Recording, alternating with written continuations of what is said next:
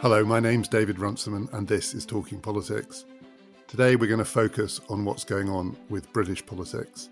There's a lot of discussion at the moment about whether the economy is going to snap back. But there's another question. Is politics going to snap back, or has something fundamentally changed? Talking Politics is brought to you in partnership with the London Review of Books, Europe's leading magazine of culture and ideas. Improve the quality of your solitude with a subscription to the LRB. They'll send you exceptional analysis of the politics, economics, sociology and science behind the crisis, and reportage from around the world, but also gloriously unrelated, richly immersive distraction from the world's best authors and critics, writing about history and philosophy, art and technology, fiction and poetry. Just go to lrb.me/talk and get your first 12 issues for just £12. That's lrb.me/talk.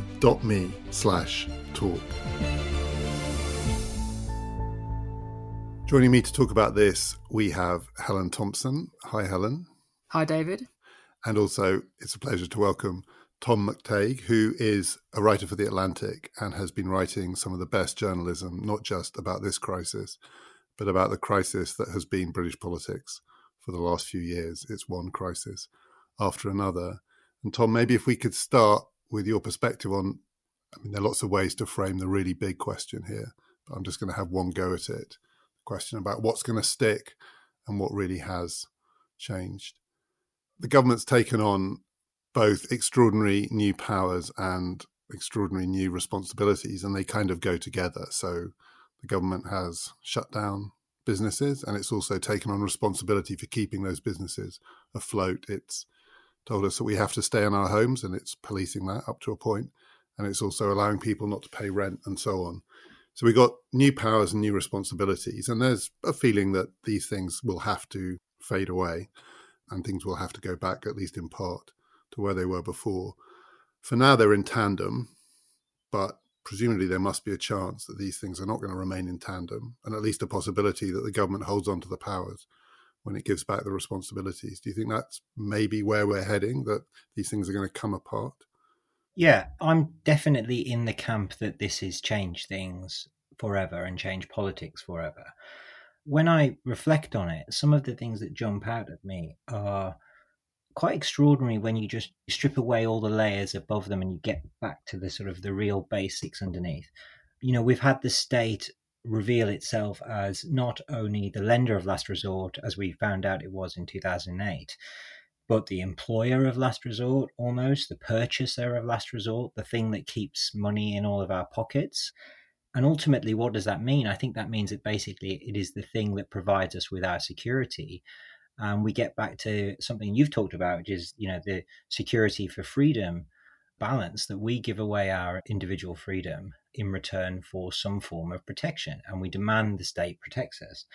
And I think that's the other thing. This is the nation state. It struck me that feels very much a British story for us here, and it's a French story for those in France, and a German story and an American story. Every nation is doing what it can. Every government of every nation is in charge of this crisis, and yet it is also a global crisis. It feels different to 2008. So I think those things have come to the fore, that sort of the role of the state and the role of the nation state.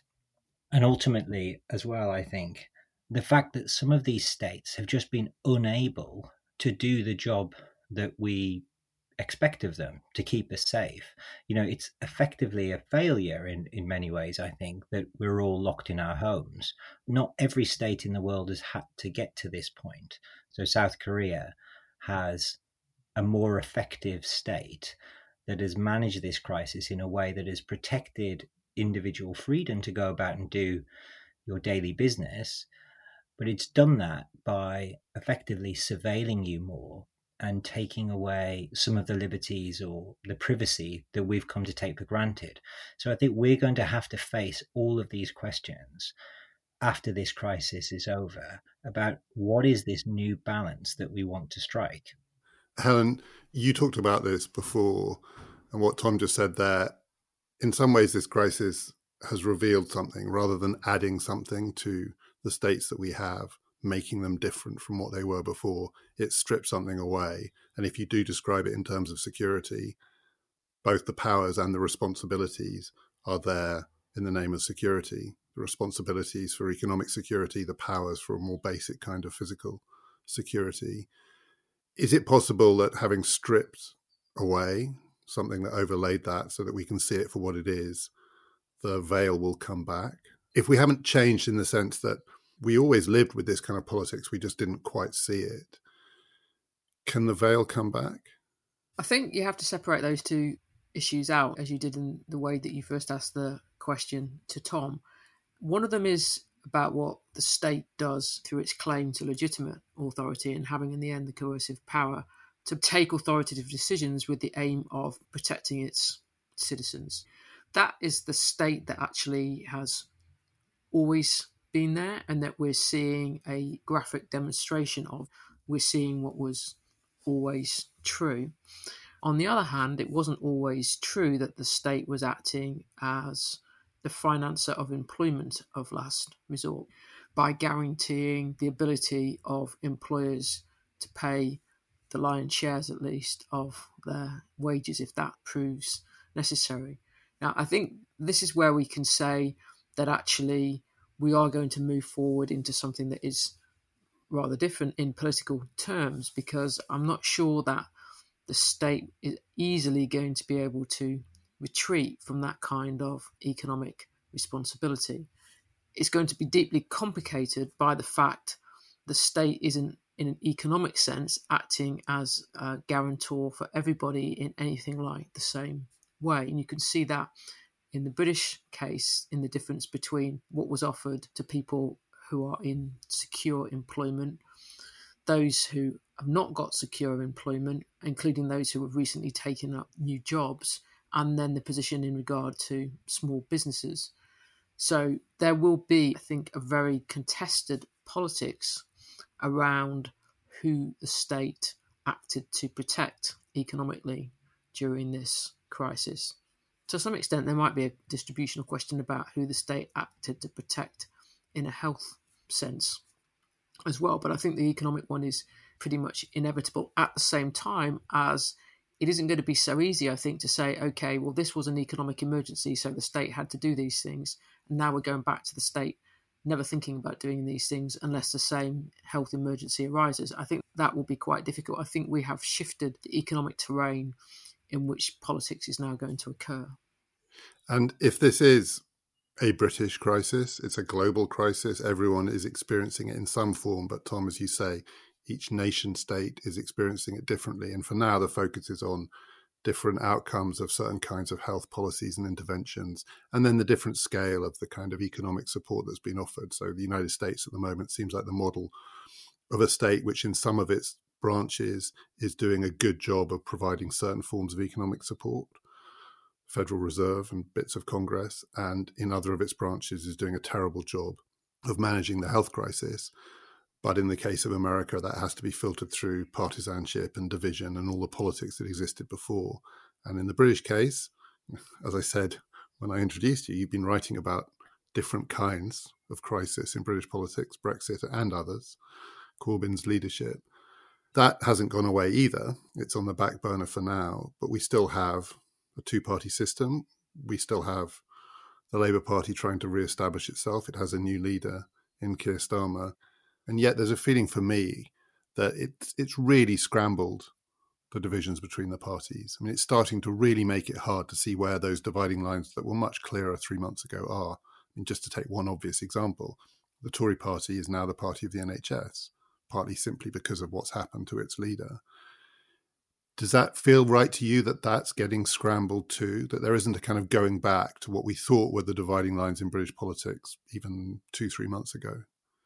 I think that will inevitably be the case, although I think it could work the other way as well, in that the dividing lines that we have, they act as a kind of gravitational force that force each of the two parties to represent the interests of the people that they already represent largely. And there is some kind of line there in that the Labour Party is representing urban centres and younger people, and they are going to be experiencing this crisis in a particular way that is different to the Conservative base, which is older and more rural. So, for example, if we're talking about the economics and how the government has acted to secure people's incomes, as we've talked about, they've done that in a way that doesn't help everybody equally.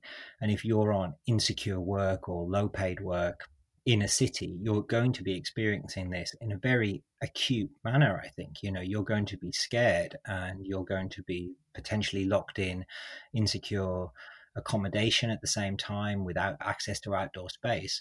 And if you're in London, you're going to be feeling this right now, that this is the crisis that it is. Whereas if you're in parts of the old red wall that fell to Boris Johnson at the last election, you're more likely to have a home that you own, you're more likely to be older, less likely to be seeing this crisis right now. You perhaps are on guaranteed state income already because you've got a pension and all of those things that are protected with triple locks.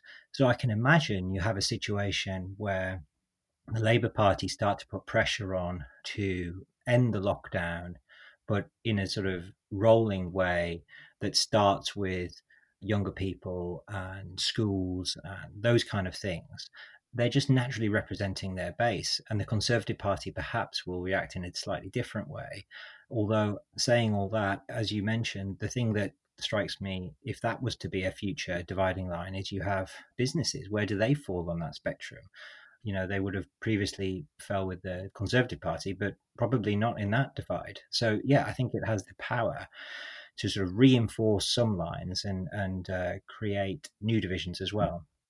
Because the way you framed it there, to me, it also sounds like it's scrambling the idea that each party represents in this crisis a certain kind of coalition or constituency in a particular way. So rural, you're less likely to be immediately affected by the health threat, but elderly, you're more likely to be affected by the health threat. Or young and urban, those pull in two different directions. So you live in London. London is currently the epicenter of the virus, but young, it's less likely to kill you. Or to put it another way, and in the United States, polling suggests that Republicans and Democrats really divide on the question of reopening the economy. Republicans are much keener on it, but also Republicans are in areas less affected by the health threat. Democrats want to remain locked down. Here, from what we can tell from polling, it's still pretty bipartisan. I mean, there's a consensus that most people are in favor of what the government is doing. But just looked at it in political terms, one would expect certain kinds of Conservative voters and politicians to be more in favor of opening things up quicker, and Labour voters or politicians to naturally gravitate towards more of the government control and intervention. And yet, the Conservative Party is partly doing this because this is a crisis for old people, a health crisis, and young people are having to pay the price. So again, you could say Labour politicians are pulled in two directions here. If you're representing the young, you want to open up this economy as quickly as you can. But if you're representing the young, you speak for a kind of political outlook which is much more in favour of government controls. When I look at it, it looks more scrambling than it does clarifying and dividing. I think it's also, though, complicated because it isn't clearly just a case of generational conflict. And there is, it's not a big generation, but still a generation in the middle, Generation X, indeed our own generation, that actually has been quite politically significant in British politics because it's the one where basically the age in which people voted Conservative fell significantly between the 2017 election and the 2019 election.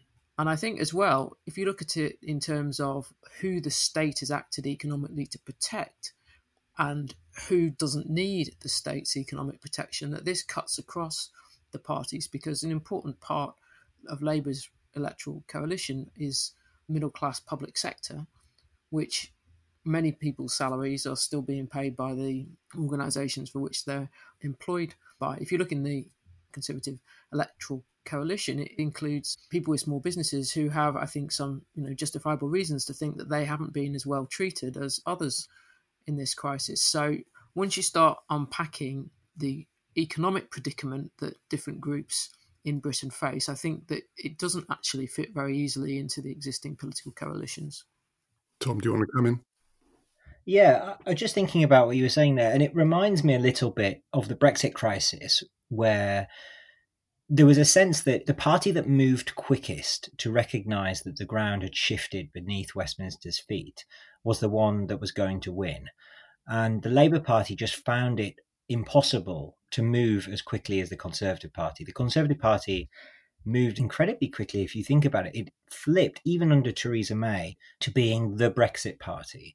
And the same strategy that Theresa May chose and went with in 2017 was effectively the one that Boris Johnson went with in 2019. He just did it with more skill. He's a better front man. And he was able to break through. But they pivoted to reflect the new environment. And I remember when I look back over the history of the Conservative Party, they always had that ability to adapt to the new situation skillfully. And it's the secret for their survival in a way. And the Labour Party has found it harder to do that.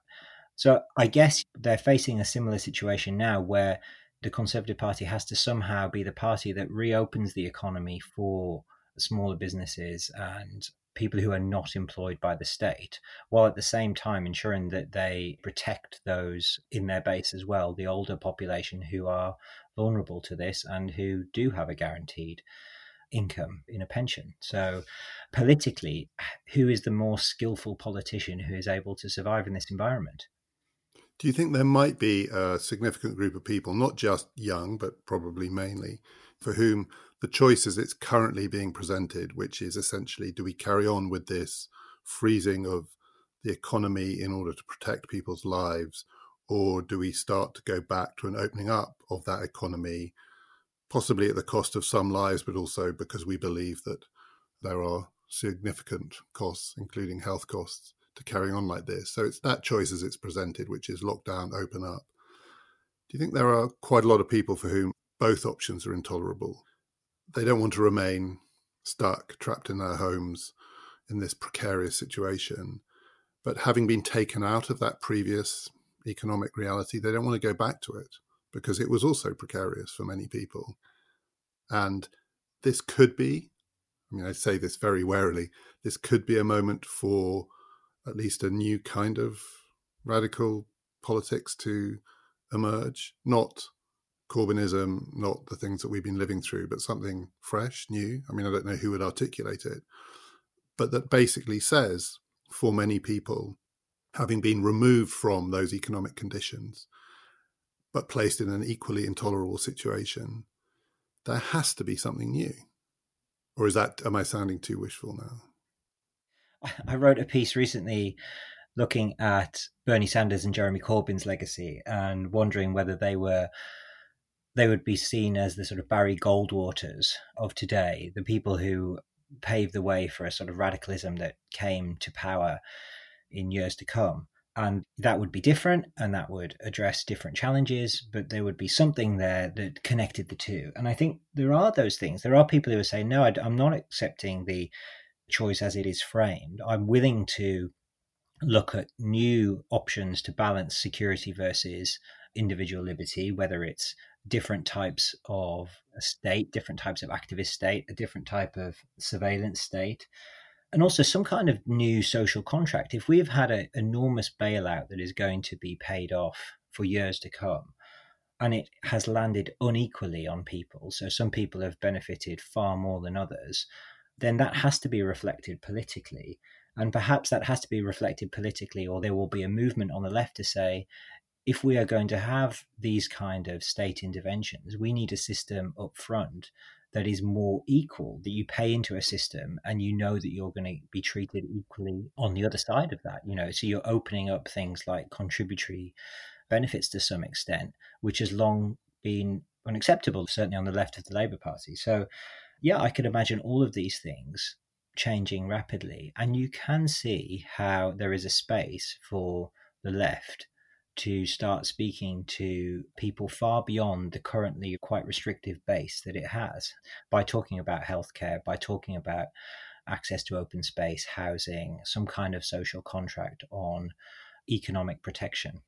Yeah, I mean, I think that different people and different groups of people are going to react pretty differently to what the future now looks like it might well be like. So there are going to be people, as you said, David, who are going to say, well, I don't want to go back to the world as it was because it was economically so awful for me. I think there are people as well who are going to react and say, I don't want to go back to the world as it was because I've rather liked what seems like this more environmentally pleasant place with significantly better air quality, for example. I don't want to go back to that life of chasing around, going to meetings on the other side of the world, the kind of sense in which certain kinds of economic activity were constructed in this way that made it necessary for people to travel for long distances for really things that have been proven could be done by Zoom or whatever other platform. And I think that psychologically, different people, as I say, are going to have very different reactions because some people are going to want to say, I just want the world back the way that it was. I want normality again. Some people are going to want to say, I love those meetings and I love taking trips halfway around the world. I think we all know quite a few people who are itching to get back on a plane. But the bottom line is normality isn't coming back again. And neither are we all going to be able to construct some, like new normal utopia. We are going to have to work out how to live in the world with, for the foreseeable future, a significant threat of disease. And that is going to require us existentially to live in a different way. It's going to require our politics to be different in terms of facing up to what are simply a set of unpalatable choices. There are no good choices available. And we're going to have to do it in the context in which economic questions are going to be very much to the fore and distributional economic questions are going to be very much to the fore, because you can criticize what individual governments have chosen to do, and I think quite rightly in some cases, but there wasn't actually any way in which governments could have reacted to the economic disaster that has occurred without making decisions that would have distributional consequences. And those distributional consequences are now going to be part of the political world in which we have to inhabit. Talking Politics is brought to you in partnership with the London Review of Books. Hey, I'm Ryan Reynolds. Recently, I asked Mint Mobile's legal team if big wireless companies are allowed to raise prices due to inflation. They said yes. And then when I asked if raising prices technically violates those onerous 2-year contracts, they said, what the f*** are you talking about, you insane Hollywood ass f- So to recap, we're cutting the price of Mint Unlimited from $30 a month to just $15 a month. Give it a try at mintmobile.com/switch. $45 up front for 3 months plus taxes and fees. Promo rate for new customers for limited time. Unlimited more than 40 gigabytes per month. Slows full terms at mintmobile.com. Helen, I was thinking of you at various moments seeing Rishi Sunak or others talk about what has to be done, and then people saying, look, this has shifted the dial enormously. It's opened up the space of possibility. Here are not just politicians, but conservative politicians doing things that would have been anathema just a few weeks ago. Governments have been forced to take action in a way, having no choice. They've now opened up a much wider space of choice for both politicians and electorates to think about the future they want. And then I think of you, Helen, and maybe I'm wrong, but I think that you would also say, as well as opening up space, it greatly narrows it, because we're entering a world in which we are going to be enormously constrained by the choices we've made over these few weeks, not just the commitments that we've made, but the debts that we built up. We're still going to be living in a world of ruthless financial markets. This doesn't just mean politics has become more open to possibility. It's closed off possibilities too, hasn't it? I think quite probably that it has, though I think it's also too soon to tell. I think that the truth is that nobody has got any idea what the medium-term consequences of the economic choices that have been made have been. I think you can say the Fed in particular has reacted in a way as if to say, okay, we will just take enormous amounts of risk. The best example of that is the Fed has effectively bailed out those investors who've been holding junk bonds by buying them up as part of its asset purchase program. So in one sense, the Fed is like, okay, there is no risk that we cannot contemplate, sort of taking an approach on the premise that there aren't limits to what the American central bank can do. Now, I find it hard to believe that there actually aren't limits to what the American central bank can do. And indeed, I think you could say in the early part of the financial aspect of the crisis, we saw the clear limits of what the Federal Reserve could do, because the reaction of the markets to its early actions was a complete lack of confidence in what it was doing, and effectively a bursting of the share bubble, though it now seems to be on its way back again. In terms of what we're going to do about the debt, I think that is in some sense the fundamental, economic unknown. It's not difficult to see how, when we get to a certain point, there will be significant political pressure to raise taxes and to try to put, if you like, some sounder economic footing under all this debt that's been accumulated.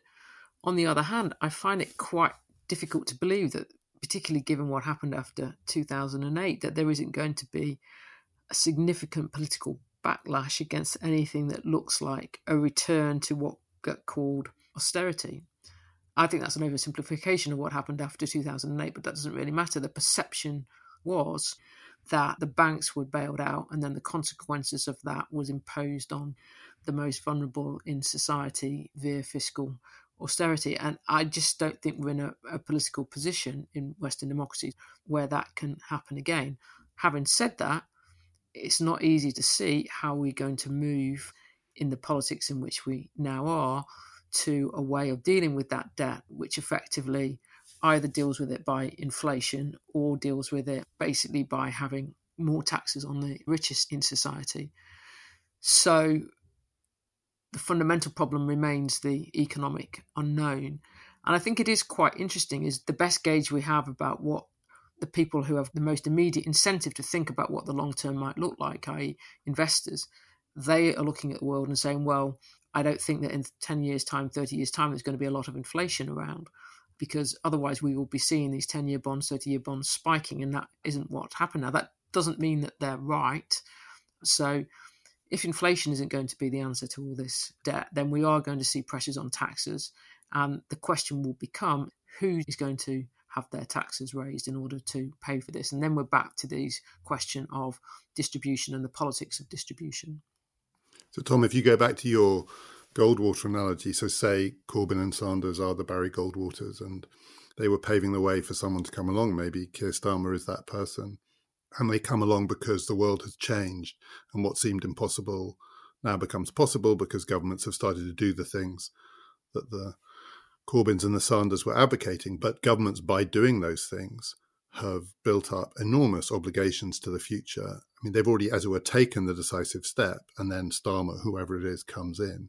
Do you think that they come in under circumstances in which actually they're more constrained? I mean, they are essentially inheriting Tory versions of these policies, and they can't just start again.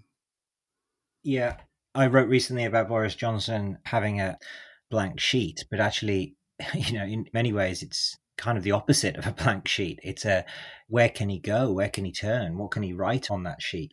The position that Britain finds itself is still pretty daunting. We have to negotiate an exit from the European Union and a future relationship by the end of this year, or we have to extend it. We're going to have something like 100% debt to GDP ratio. We're going to have a pretty big deficit again. I don't know how long that will last. We're perhaps going to have a longer recession than the OBR forecast yesterday, which it talked about it bouncing back very, very quickly. People I was speaking to yesterday said that their perception of how people behave means that is actually unlikely. Will people go to cinemas and restaurants in the same way that they did before for a long time, or get on trains and tubes and all of those things? So we're in for a long haul. So that's not just a problem for Boris Johnson. If he is unable to come up with a story of how Britain is going to prosper facing all these challenges, how are we going to build an economy to make some money, then he's got a problem. If he can show himself that he's nothing more than a sort of feel-good factor. And then Keir Starmer's got a problem if he comes in. What can he do? It's a little bit like the sort of, again, the sort of post-war government. You can do lots of things, but you are constrained. That government had a lot of problems trying to balance the books and austerity and all of those things, as we call it today. I think this is a problem for all of us that we're not yet facing, because we have a more immediate existential crisis facing us right now, but it doesn't mean it's not just as daunting. And we are in that phase of this where, Rishi Sunak was saying it yesterday, where when pushed on this question, the answer that they give is, well, we just need to boost productivity. Productivity will get us out of it, which A, they've been saying forever, and B, it doesn't feel at the moment like a super productive world.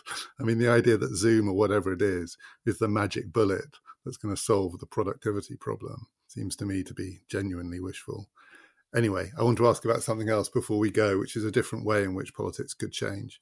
So we've also been through a phase just for a few weeks now in which all of the key decisions have been taken by a mixture of executive authority, the government, the Prime Minister, and then when he was out of action, small group of ministers in conjunction with experts, with their expert advisors, and again, for better or for worse. Some of those judgments may turn out to have been deeply flawed, but it's been accepted that at this phase of the crisis, decision-making passes to executive/expert authority. That's to shut us down. To open us up, it feels different.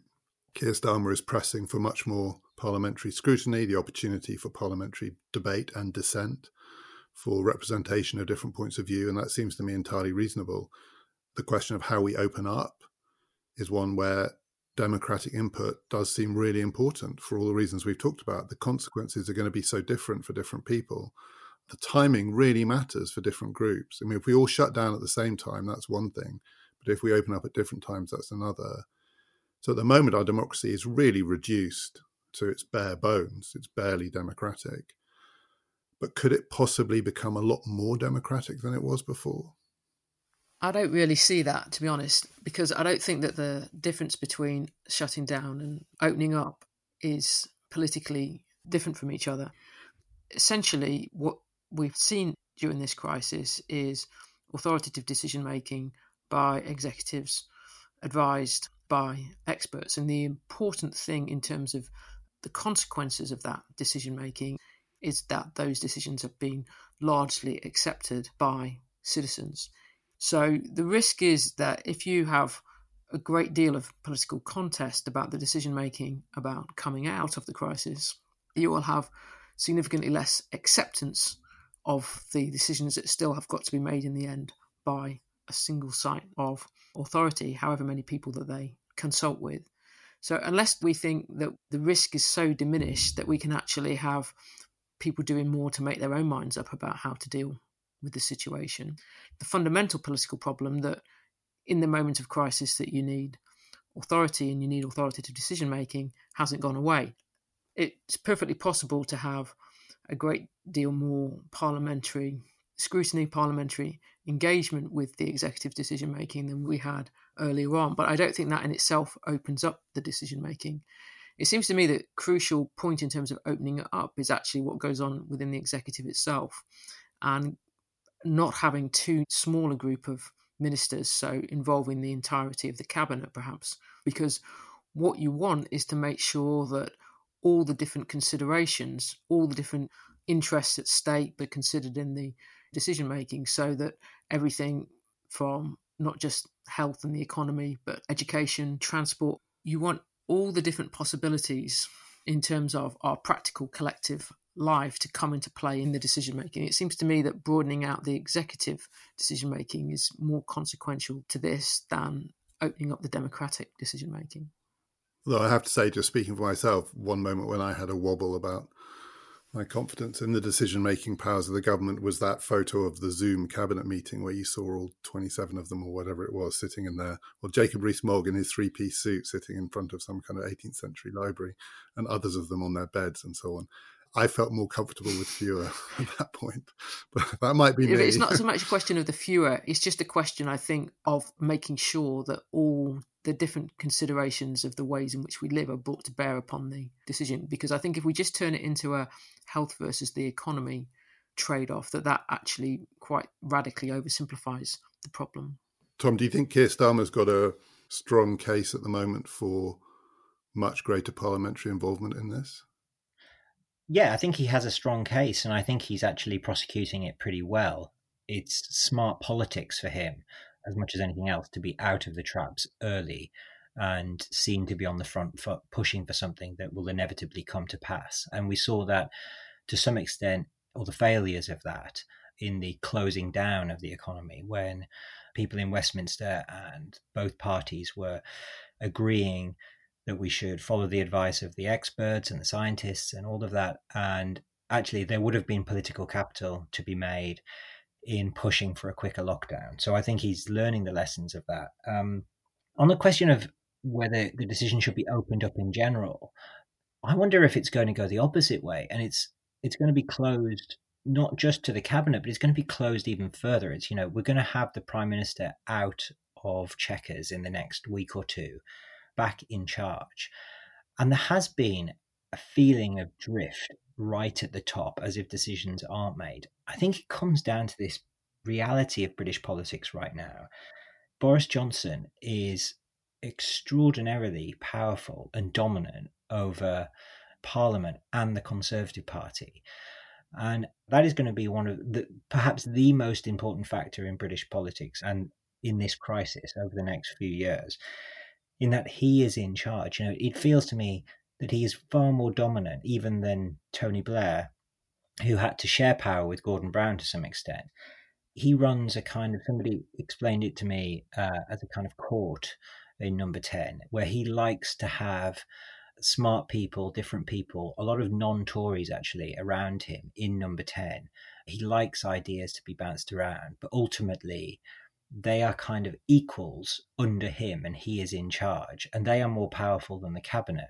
So I wonder whether we're actually going to see a much further condensing of power into his hands and some of his advisors who are coming back now, like Cummings, for whom this crisis is likely to convince him, I imagine, that his view of the British state not being resilient enough to cope with crisis, that is likely to be reinforced by this health crisis. So I think we will, it's more than likely we'll have a sort of foot to the floor Boris Johnson in charge when he's back. Just to finish, do you feel that what seemed to be a feature of British politics over the last 3+ years, the Brexit years, which was that lots of different kinds of democracy were at work at the same time? The referendum was a form of direct democracy. It produced, for a long time, stalemate in Parliament and then attempts to find ways outside of Parliament to resolve it, whether it's arguments for a citizens' assembly, whether it's more direct street forms of politics, forms of actual protest. That then morphed into the brief period of Extinction Rebellion. There was that sense that democratic politics was opening up outside of parliamentary representation. And then one thing happened to shut it down, which was the general election, an old-fashioned general election producing an old-fashioned majority. And then, as you say, under the British system, an extraordinarily powerful Prime Minister. And then that moved straight into this, which seems to have left Brexit a bit behind, where that Prime Minister's power has possibly been enhanced, not least because he is currently very popular.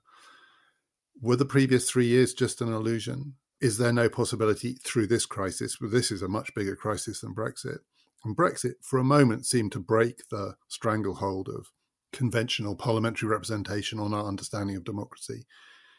Could this one not do something similar, or have we just decisively shut the door on that and we're back to what we've always known, which is in a crisis, the Prime Minister decides? I think the crucial question, in a way, is going to be what happens to the Labour Party, because it was in part the Labour Party's travails through the Brexit years that at least contributed to the political situation that we were in with our democratic politics. In order for parliamentary politics to work in anything like the way in which it's supposed to, then there has to be an opposition party that enough people believe in, not least the incumbent government, has got a real possibility of replacing that government at the next general election.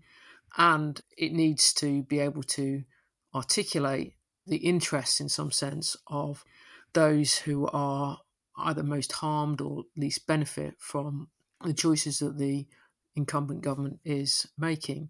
So if we're going back into a period under Starmer's leadership where the Labour Party is a plausible alternative government and can hold together a reasonably broad electoral coalition, then less might change in Britain than will, I think, in some other areas. But I think that is far from a given, and that isn't really a comment on Keir Starmer as a leader, but so much as the complexity of the political situation that Labour still faces. So if we still have a vacuum on the opposition side, then I think that it would be reasonable to expect, particularly given the economic distributional conflicts that are likely to ensue, that we still will have significant numbers of people looking for outlets for political action in democratic politics outside parliamentary politics. And Tom, you did write recently that Keir Starmer's election was part of a wider picture of certain forms of established norms, ways of doing politics in this country, what we might call the established version of politics reasserting itself. Do you still feel that? I do. I think the interesting thing about Keir Starmer is he's actually more left-wing and closer to the sort of Corbynite wing of the Labour Party than perhaps you assume. He's a sort of more Ed Miliband than David Miliband. There was a recent profile in the New Statesman, which was excellent, and it talked about him being of the sort of extra parliamentary left. But I think his power comes from the fact that he had become very much the parliamentary left. You know, he is using Parliament to enhance his power. He is also boosted very much by the vote among Labour members and the unions and the local Labour parties. So I think his base is extremely strong, but he is a parliamentary figure now, very much of the establishment. The thing that struck me as well in this crisis is the one thing that is extra parliamentary, that is of real significance and power, are actually the devolved assemblies. You know, the role of Nicola Sturgeon in this, and to a lesser extent in Wales and Northern Ireland. But you're seeing different versions of this healthcare crisis in each of the 4 areas of the UK. And from what I understand, Northern Ireland has similar results to the Republic of Ireland, even though it's under UK law. So there are different ways that we're experiencing this. But I think Sturgeon's role is particularly significant. And I'm not sure this was the case beforehand, but it just feels ever more so every time there is something significant that happens. I mean, she's effectively a prime minister. It feels more and more like that. And she works in tandem with whoever is in charge in London. I'm going to give myself the last word for once, just because when we were talking about American politics last week, I made the mistake of saying, well, at least for now, this isn't politics being decided by the Supreme Court. And I was told, oh, yes, it is. And oh, yes, it will be. And it is also true in that intense Brexit moment of just 6 months ago, one of the extra parliamentary forms of politics that suddenly was right in the foreground was the Supreme Court. And we've sort of forgotten that. But I have a feeling, I want to say this in case I miss it out again, I have a feeling that that hasn't gone away either, not least in relation to the relative authority of the devolved governments, because that question hasn't gone away too. And we're going to be talking about that before very long. There will be links to Tom's excellent writing in The Atlantic about British politics in our show notes and also on Twitter at @TPPodcast_. Over the next week, we're going to be catching up with Adam Tooze to hear his latest thoughts about this ever-developing crisis.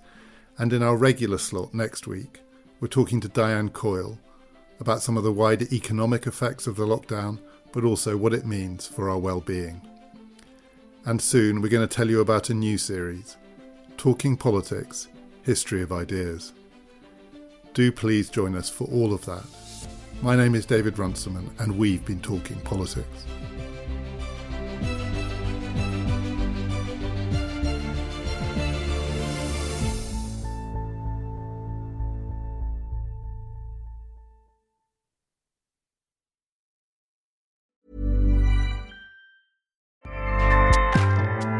Acast powers the world's best podcasts. Here's a show that we recommend. Hi, I'm Jessie Cruikshank. Jessie Cruikshank. I host the #1 comedy podcast called Phone a Friend. Girl, let's phone a friend. Not only do I break down the biggest stories in pop culture with guests like Dan Levy and members of NSYNC, I do it with my own personal boy band singing jingles throughout. Because it's my show. It's your show, girl. New episodes of Phone a Friend. Yeah. Drop Thursdays wherever you get your podcasts. So work it, girl, yeah, work it. Okay, that's enough. Acast helps creators launch, grow, and monetize their podcasts everywhere. Acast.com.